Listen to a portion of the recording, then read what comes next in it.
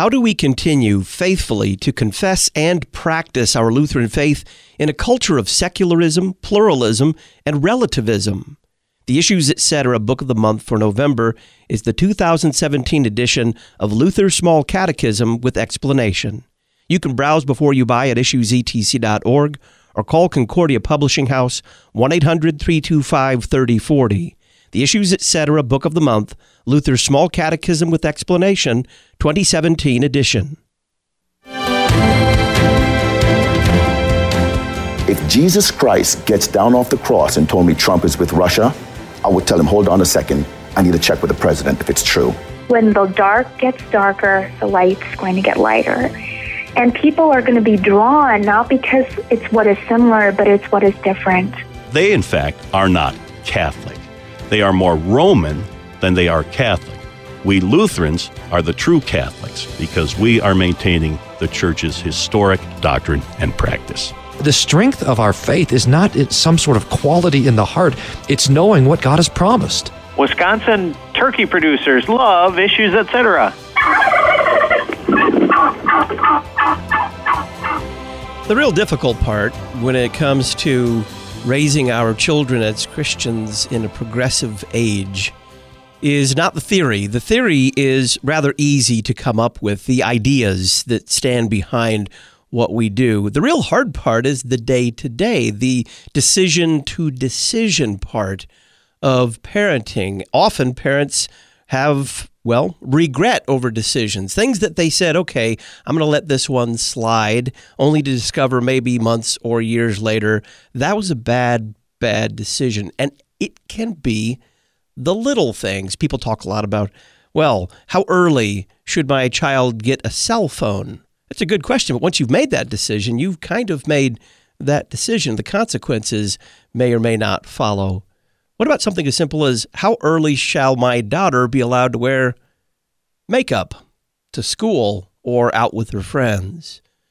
Greetings and welcome to Issues Etc. live on this Wednesday afternoon, November the 29th. I'm Todd Wilkin. Thanks for tuning us in. Pastor Jonathan Fisk joins us for part 10 of our series on raising Christian children in an age of secular progressivism. We started out last time talking about modesty. We're going to get to some specifics about modesty and teaching it in this next half hour. Then we're going to spend the remainder of the 2-hour stint of Issues Etc. talking about the Christian life. Pastor Will Whedon, Director of Worship for the Lutheran Church Missouri Synod, and Pastor Heath Curtis, author of the book 5 Things You Can Do to Live a Jesus-Centered Life, will be our guest in the studio. We'll be talking to them about the Christian life. Feel free to join us with your comments. Our in-studio email address, talkback@issuesetc.org. Our Twitter address, @issuesetc. And the Issues Etc. comment line, 618-223-8382. Joining us for part 10 of our series on raising Christian children in the age of secular progressivism, continuing our conversation on teaching modesty, Pastor Jonathan Fisk, host of the radio program called Sharper Iron and author of the book Broken, 7 Christian Rules that Every Christian Ought to Break as Often as Possible. Jonathan, welcome back. Yeah, it's good to be back. Thank you. Last time we spoke, we had to stop short due to time in talking about some practical things, such as what our children are wearing, not only in terms of their clothes, but also in terms of, in the case of the girls, I guess of the guys, the other things that go along with it, makeup in this day and age, tattoos and piercings and all of that. Let's start with the one that you may be struggling with, in fact, in your family, and that is your daughters see your wife when you guys are going out on the town putting on makeup. She looks pretty. They want to, too. They want to wear makeup. What do you do about it? Yeah, and I want to just remind the listener that we spent the majority of the time last time trying to establish what a can of worms this thing is. Not just, makeup itself, but what modesty is, because it's so much bigger than simply a Sixth Commandment sexual issue, which is the way it is usually painted. It is teaching ourselves that vanity, vainglory, hey, look at me, isn't necessarily good.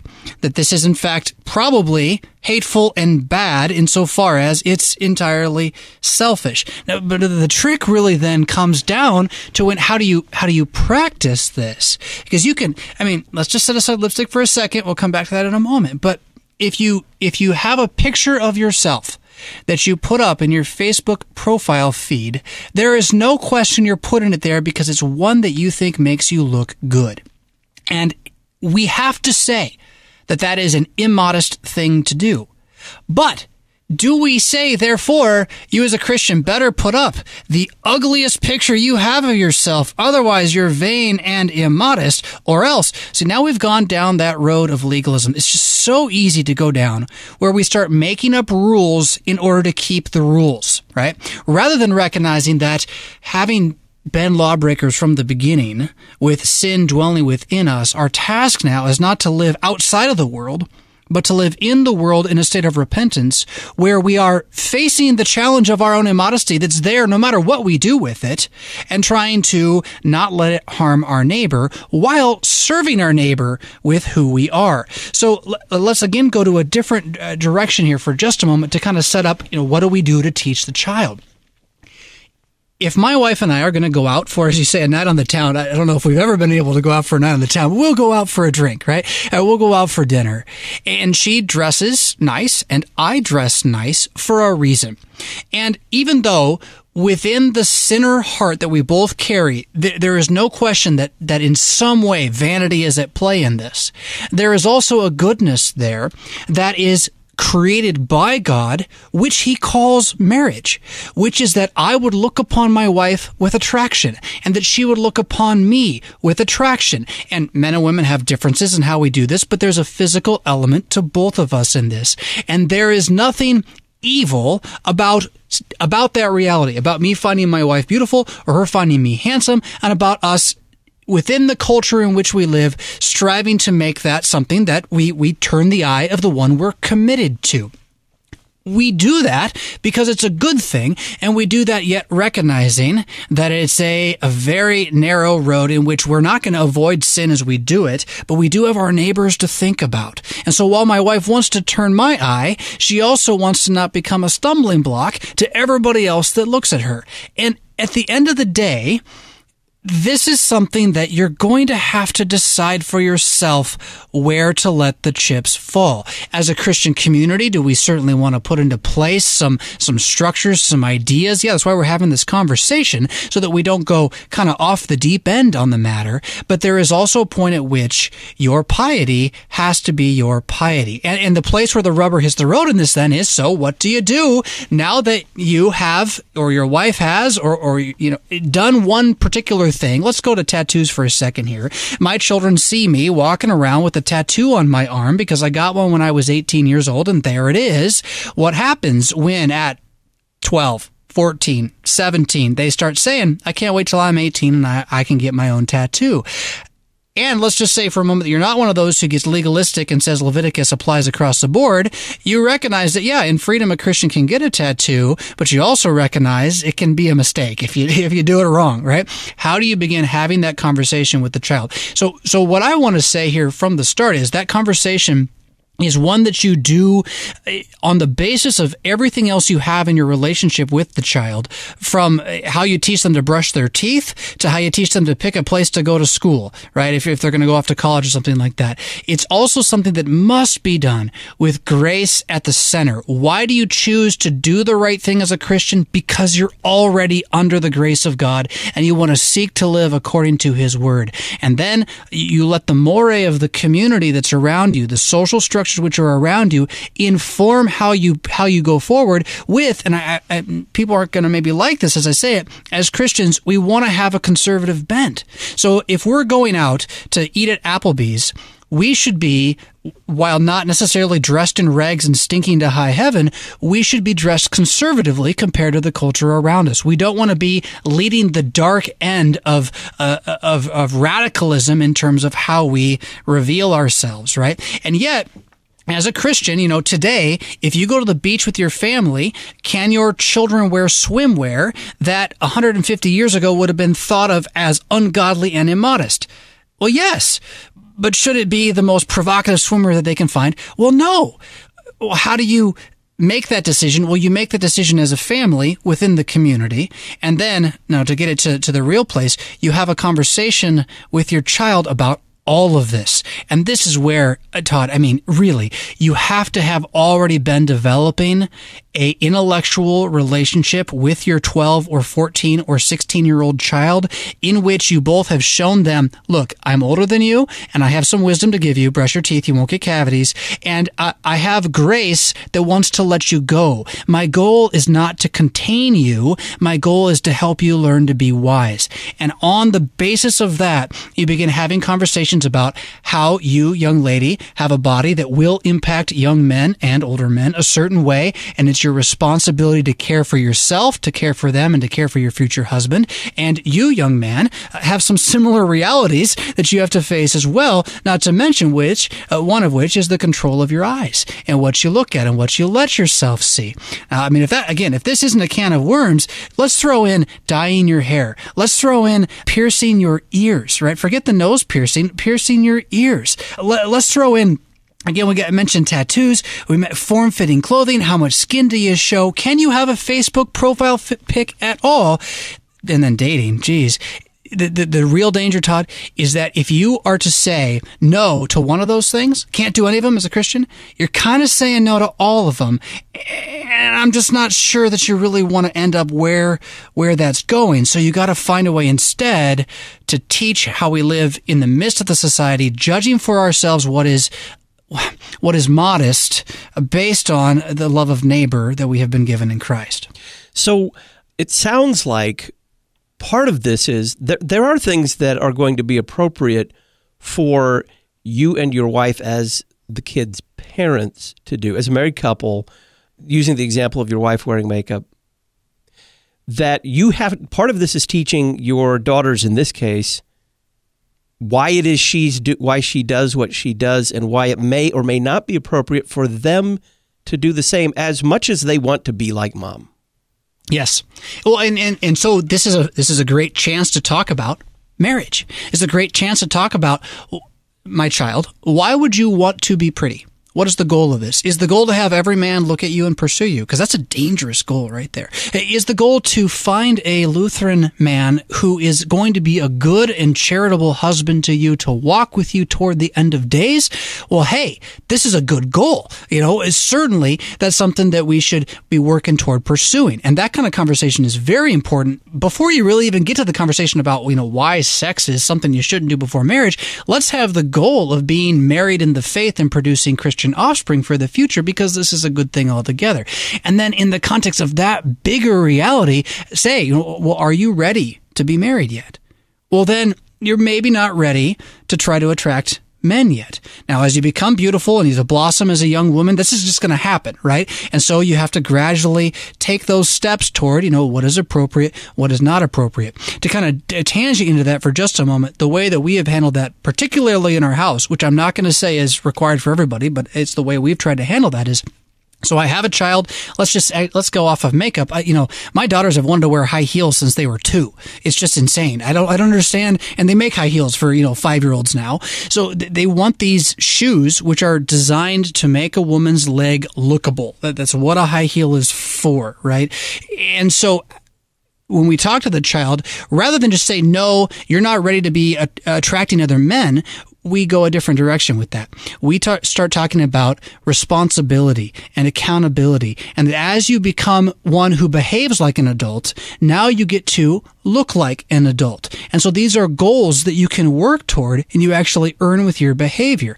And trying to funnel kind of that adulthood really as being a goal. And in that, the sexuality of marriage as a good gift created by God, the beauty of humanity and our bodies for each other as created by God, as part of that goal, which then within the marriage is underneath this broader idea of cultural, communal commitment to each other. Man and woman, before anything else, being a village in a box, right? That are given for the sake of producing a village to serve the world. And in that picture, then, these smaller arguments, they're still annoying. You still have to struggle with them. You're still going to have the child wants to go further than they should. You're still going to have to be the authority that says, no, I'm drawing a line now, and we're not going to go this far later. But I think the ultimate teaching goal in this is not to keep my kid from wearing lipstick just 'cause, or to keep her even from doing bad things outside the home. The goal is to help the child know what it means to be human and seek to be a good human for the sake of the neighbor, the man she's going to marry and the man she's not going to marry. And that goes then for all of us in all of our life, and this gets back to modesty being bigger than just sex. Pastor Jonathan Fisk is our guest. It's part 10 of our series on raising Christian children in an age of secular progressivism. We're talking about modesty. He's author of the book, Broken, 7 Christian Rules That Every Christian Ought to Break as Often as Possible. He just mentioned 2 men, the man that your daughter is going to marry and the one she isn't. We'll talk about that after this.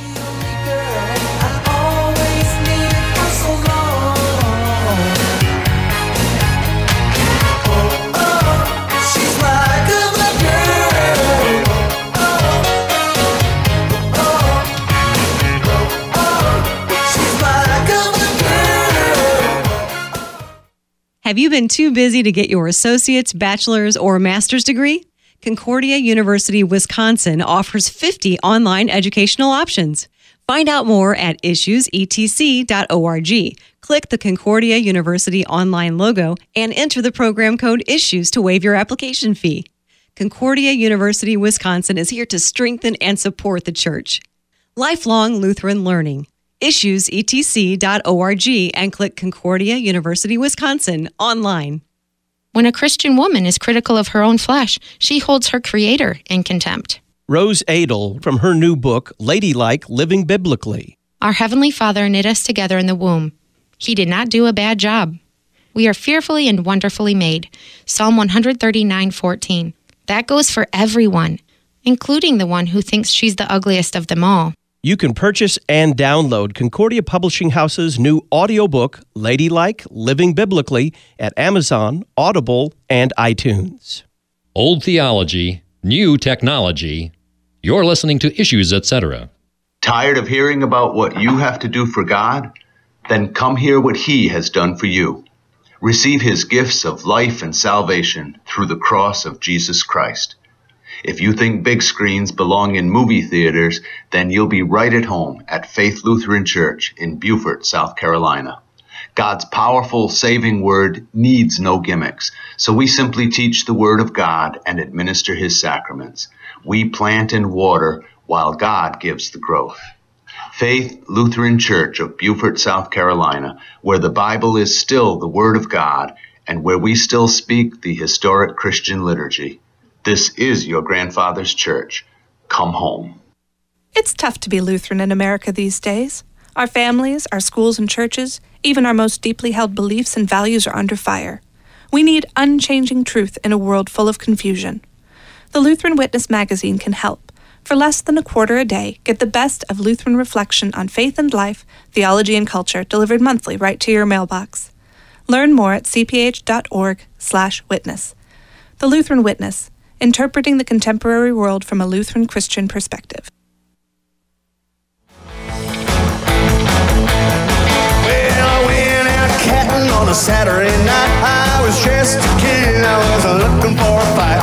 Looked in the mirror and to my surprise, I saw a hot chick that really looked right. I'm dragging down Main One. Welcome back to Issues, Etc. I'm Todd Wilkin, part 10 of our series on raising Christian children in an age of secular progressivism, continuing our conversation on modesty. Pastor Jonathan Fisk is our guest, author of the book, Broken, 7 Christian Rules That Every Christian Ought to Break as Often as Possible. Find a link to this great book at our website, issuesetc.org. Click Listen on Demand, or call Concordia Publishing House any weekday during regular business hours, 1-800-325-3040, and ask for Pastor Jonathan Fisk's book, Broken. Jonathan, before the break, you talked about 2 men, the man that your daughter is going to marry and the one that she isn't going to marry. Much of what you've said so far in all of these conversations in this series, even when not dealing with modesty, has to do with preparing your children to grow up and marry. That's a good thing, to be mothers and fathers and husbands and wives. What did you mean by making the distinction between those 2 men? Well, again, it gets back to this idea that beauty is a creation of God that includes the human body, and that there is a goodness there, period. Our sin, which you can call it carnal if you want, although interesting, notice how the word carnal kind of implies that the body is bad. because carne, that's flesh, right? The carnal sin within us has turned the beauty of the human body into an object to be used for my own personal pleasure, as opposed to simply to be received as a gift when and where that gift is given. And so in this, teaching a child to, and this goes, again, we mentioned the man she's going to marry, the one she's not going to marry. This goes also for the son, the woman he's going to marry, the woman he's not going to marry, to understand that there is beauty there in who we are. It's possible, not just possible, it is normal and healthy for you to believe that a beautiful woman or a medium beautiful woman is beautiful or medium beautiful. It's healthy as a young lady to want to be that. What's unhealthy, as we just heard that bit from the Ladylike book, right, is to believe that somehow you are not created beautiful the way that you are at all. Although, look at what makeup is by definition part of that, right? It's not healthy to reject who you are, and it's not healthy to strive to be only a sexual object. But it is healthy to recognize that this beauty is here. The problem is we can't be healthy. We are, and to pull the language from Luther, we are simul justus et peccator. We are simultaneously righteousified in Jesus, which includes a faith that loves the law and wants to keep it, and we are at the same time peccable, right? The opposite of impeccable. We are peccable. We are incorrigible. We are unbelievers from the heart. And so, let's just say a Christian man, young boy, let's put him 18 years old, and he's at youth group, and there's 5 girls there. There is a healthy, good thing, which is, I think she's pretty, I think she's pretty, I think she's pretty. And right there with him, close as the shadow at his right hand, is, I'm lusting after her, I'm lusting after her, I'm lusting after her. What the young man needs to learn to do is not so much distinguish the two as if he can stop one and not have the other, but to put a self-control marker on his mind, on his mouth, and on his body so that he strives to not harm them with his desires. And while at the same time sees that there is a healthy part of that desire, which is to commit to, marry, procreate with, and die with one of them, potentially, right? One of them in this bond of holy matrimony. And so there are, within the community, modesty is learning, I think, modesty is learning and then teaching to own that simul reality, which sees both the good of what the human body is, but then also recognizes how dangerous we have made this thing by making an idol that then quickly devolves into the objectification of sexuality. And so, for my daughter, I want her to understand that of all the young men that she's going to meet out there, there is, God willing, only one that she will marry. And so she needs to be free in the gospel to embrace her beauty as a flower created in God's field. And at the same time, she wants to respect those men that she will not marry, not lead them into deep temptation and despair even over not maybe turning her eye in the other direction, and in this also respecting them to respect herself. This then comes down to, in some ways, a sense of self-awareness about who you are created to be, which is different for men and women, and yet it's there for both of us as actors, I don't know if that's the right word, but as players on the stage of life, in which, as Americans, we really can't escape the narcissism, the vanity that we're driven to with all of the Google and the photos and all this other stuff that's around us. There's a goodness to these things too, but they're wicked even as they are good because we have abused them and really must do so. We can't leave the world though. We can't escape from it. Instead, we must embrace self-awareness, repentance, self-control, and striving to put the good of the neighbor above my own needs, even while we fail constantly under grace. Okay, so here's one that has for some reason become kind of a shibboleth of whether or not you really get the gospel or something. Let's talk about piercings and tattoos. They're obviously not the same thing, but they often kind of fall into the same category. I have no personal problem with someone getting a tattoo in principle, but there are tattoos people shouldn't get. There are tattoos Christians shouldn't get, and there are tattoos that are self-mutilation and not whatever it is a tattoo is supposed to be. I don't know because I don't have one. But when someone says, is it wrong for a Christian to get a tattoo? In principle, no. But that's just the beginning of the conversation. And I think, like the apostle, we need to say, but it may be for you wrong to do. Yeah. So as one who's got one, when your daughter or son comes to you, says, I want one too, how does that conversation go? Yeah. I'd like to recapture a different way of talking about such things. Right and wrong isn't always the helpful way to frame it. How about wise and unwise? And that can move from time to time based on your age, your location, and what you're actually doing with it. So the first thing I say I've actually had this conversation with a youth group, a bunch of 18-year-olds. Pastor, is it okay for me to get a tattoo? I said, well, you're free in the gospel to after you're 24. Right? Because before then, your brain doesn't work in such a way to really understand the ramifications of what this reality means, and you're very likely to put on your body something that you don't really want on your body after all. Taking that further into what you mentioned, mutilation, and this is kind of the fine line that it has, in a sense, moved with culture. What is the difference between self-mutilation and self-adornment? I remember being told by a Roman Catholic doctor, actually, she told my wife this, that getting a piercing that wasn't in your ears was self-mutilation, and so you shouldn't do it. And my question immediately is, well, what about the ones in your ears? Why is it okay to mutilate your ears at this point, right? Well, what's the issue there? So that line can move a little bit, but there are, as you say very well, there are things that we simply should not do.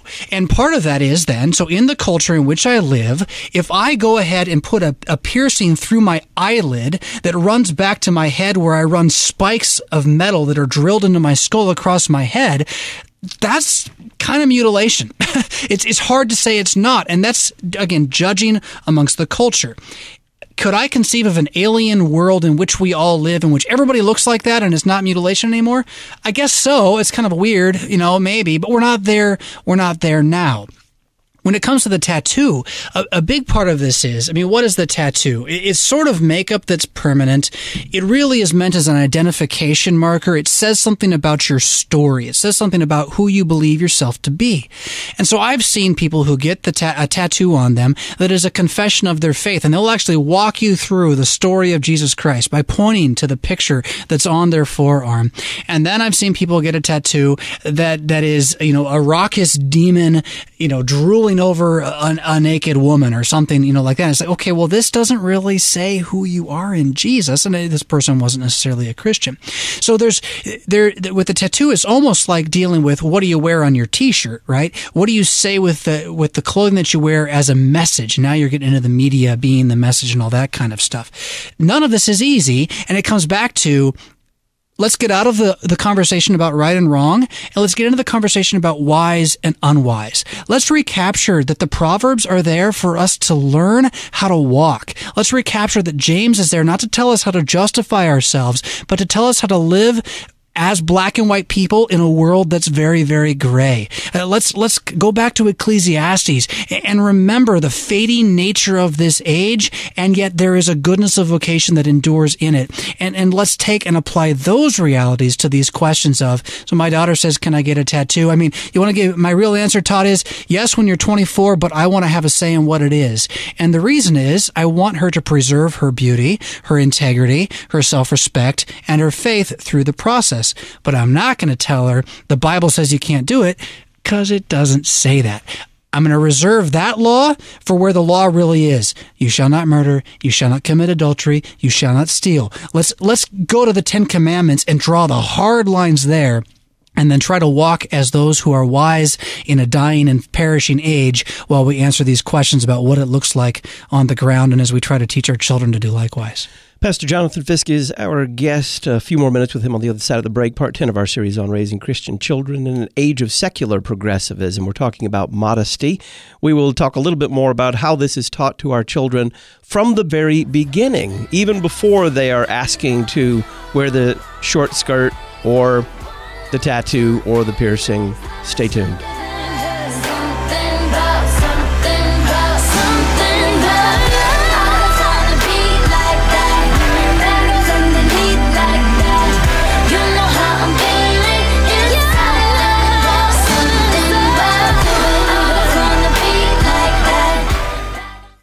Pastors are the ones who are getting in the way of what the Spirit wants to do. Pastor Chris Rosebrough speaking at this year's Issues Etc. Making the Case conference. The Spirit really wants to take the church and supercharge it and cause this worldwide, global renewal to occur and for billions of souls to be harvested for Jesus. But your pastor wears clerical collars.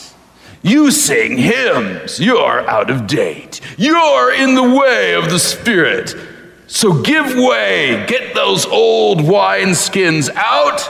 And it's time for the new wineskins to come in. You can listen to Pastor Rosebrough's teaching, Making the Case Against Modern-Day Prophets and Apostles, on an audio DVD from the 2017 Making the Case conferences.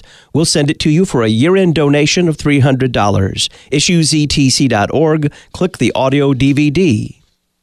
LCMS Rural and Small Town Mission exists to support and encourage congregations in rural and small town settings. In partnership with LCMS districts, RSTM is uniquely positioned to make a major impact in revitalization support, community engagement and outreach training, congregational partnership development, and worker support through providing and developing resources geared specifically to rural and small town congregations. Check us out at lcms.org/RSTM or give us a call at our office. We're here to help. Orphan Grain Train is the Lutheran Federal Credit Union Ministry of the Month. During November, if you open a Lutheran FCU loan to meet your financial needs, or if you use your Lutheran FCU credit card for a qualifying amount of purchases, Lutheran FCU will give you cash back and give that same amount of money to Orphan Grain Train. Learn more at lutheranfcu.org. Lutheran Federal Credit Union. Good for you, good for the church. lutheranfcu.org. Your comprehensive source for information, teaching, and truth. You're listening to Issues Etc. Do you want your neighbors and community to see what you're celebrating this Christmas season? Why not display an outdoor nativity in front of your home or your church? It's a great way to show others what Christmas is all about, the birth of our Savior Jesus Christ. Check out the Outdoor Nativity Store at outdoornativitystore.com. Durable, affordable, and American-made nativities, outdoornativitystore.com. outdoornativitystore.com. Memoria Press now offers 6 levels of the Simply Classical curriculum for students with special needs. These full-year curriculum packages for children with learning challenges enable you to teach reading, writing, arithmetic, art, poetry, science, history, Latin, literature, and Christian studies with incremental classical methods. Visit classicalspecialneeds.com and enter promo code LPR17 to save on resources for your home or school.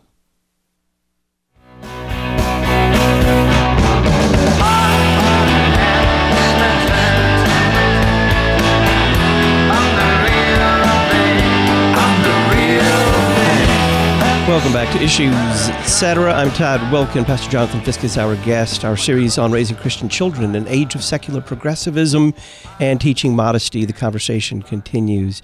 Pastor Fisk, before the break, you had said something. I'm sure listeners, some of our listeners at least, said, "No, wait a minute." When you said the Bible doesn't say anything about not having tattoos, there is a passage, of course, in Leviticus 19 where it talks about cutting yourself for the dead or making tattoo marks on yourself. How do you deal with that one? Right. Well, you recognize that Leviticus is a book that was written first for the Hebrews as a total cultural establishment with 3 types of law in it, including spiritual law or law that you would use for worship, moral law that's right and wrong no matter what, and then cultural law, rules for how you live as a community, and that we have to distinguish between those things as we look at the book. Otherwise, we end up having to say some other things which nobody's quite willing to say, like you can't eat shellfish and all your clothing has to be made of one type of thread. So if you're going to say you can't have tattoos, you do have to take that position, that the entire book of Leviticus needs to be kept, including, by the way, making sacrifices at the Ark of the Covenant, which you're going to have some trouble finding. So you got this Old Covenant, New Covenant thing everything going on, and recognizing that the law that we take as moral law is in the Leviticus. It's certainly there in the Ten Commandments, but it is also brought back to the fore by the New Testament. We're going to find clear passages in the New Testament. So where the New Testament tells us not to worship foreign gods, not to practice pagan practices. Look, if going to get a tattoo at the tattoo parlor was part of a ritual leading up to cutting yourself for the dead and making offerings to pagan gods, and that's how the culture viewed it, so they looked at you, tattoo. Oh, there's a guy who worships Moloch. Okay, well then we probably shouldn't do it. It's pretty straight up at that point. We don't live there now, and so again, we're under some freedom when it comes to shellfish, and if you want to cook your steak medium rare and eat some pork, right, if you like your bacon, things like that. Acts and Romans and Galatians, they're all about that reality. What it comes down to then again, if I can just say this here to close up, when 1 Corinthians 11 deals with this really confusing little bit about head coverings, I'm convinced he's talking about just this kind of issue. Modesty is an issue where we need to understand that man and woman were created by God in a certain way. That's chapter 11, verse 3. I want you to understand the head of every man is Christ, the head of a wife is her husband, and the head of Christ is God. But we're not independent of each other. Verse 11, kind of skipping past a little bit of the confusing part. In the Lord, woman is not independent of man, nor man of woman. We're made from and for each other. So how do we handle these issues of modesty as they come up and when they're not commanded by the Lord? This is verse 13. Judge for yourselves. Is it proper for a wife to pray to God with her head uncovered?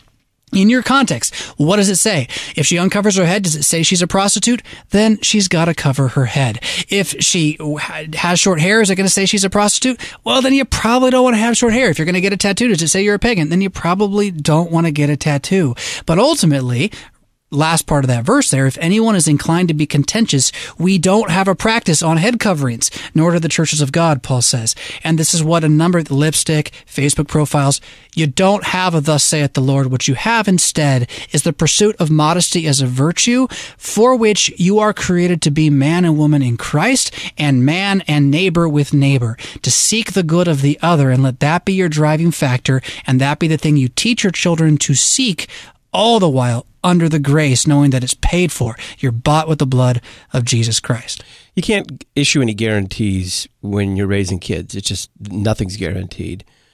But how much of this can be taught from the very beginning simply by both father and mother modeling this for their children as well? Not only explicitly teaching when the teaching needs to be done with real words and specific situations, but showing this forth in their lives all the way from the beginning. Well, I mean, yes, narcissism rubs off on people. Selfishness rubs off on people. You'd like to think that in equal measure, being kind and gentle rubs off. Well, we have this nature working against us. But here's the thing. A child that lives with parents who engage with them as people who themselves need grace and seek the good of other is eventually going to reflect that reality. The apple doesn't fall far from the tree, as it says. Patterns and habits of culture within the family are going to become patterns and habits. This is why it's so hard to leave behind the bad patterns, the baggage we call it, right, of a family that is in a kind of a toxic situation.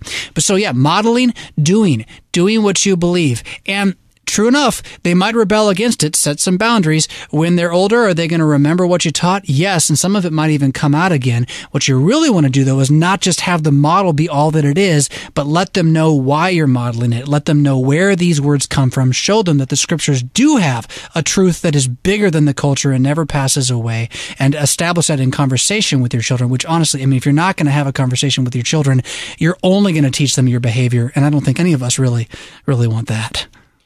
Pastor Jonathan Fisk is host of a radio show called Sharper Iron. He's author of the book Broken, 7 Christian Rules That Every Christian Ought to Break as Often as Possible. Jonathan, it's always a pleasure, and thank you very much for your time. Yeah, absolutely. Thank you for having me on. When we come back, we're going to spend some time talking about the Christian life. One of the myths about Lutherans is that they don't have a lot to say about the Christian life. They don't necessarily have much to say because, their theology deals only with being saved. And then once you're saved, it kind of runs automatically after that. Is that true? We're going to talk about the Christian life with Pastor Will Whedon and Pastor Heath Curtis for the remainder of the program right after this.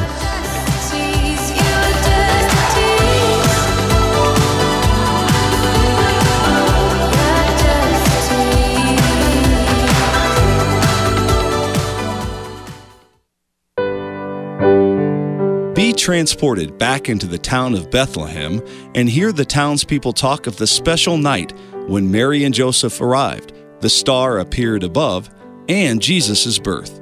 Lord of Life Lutheran Church in Chesterfield invites you to a nativity drama Friday evening, December the 1st from 6 to 8, and Saturday and Sunday afternoon, December the 2nd and 3rd from 2 to 5.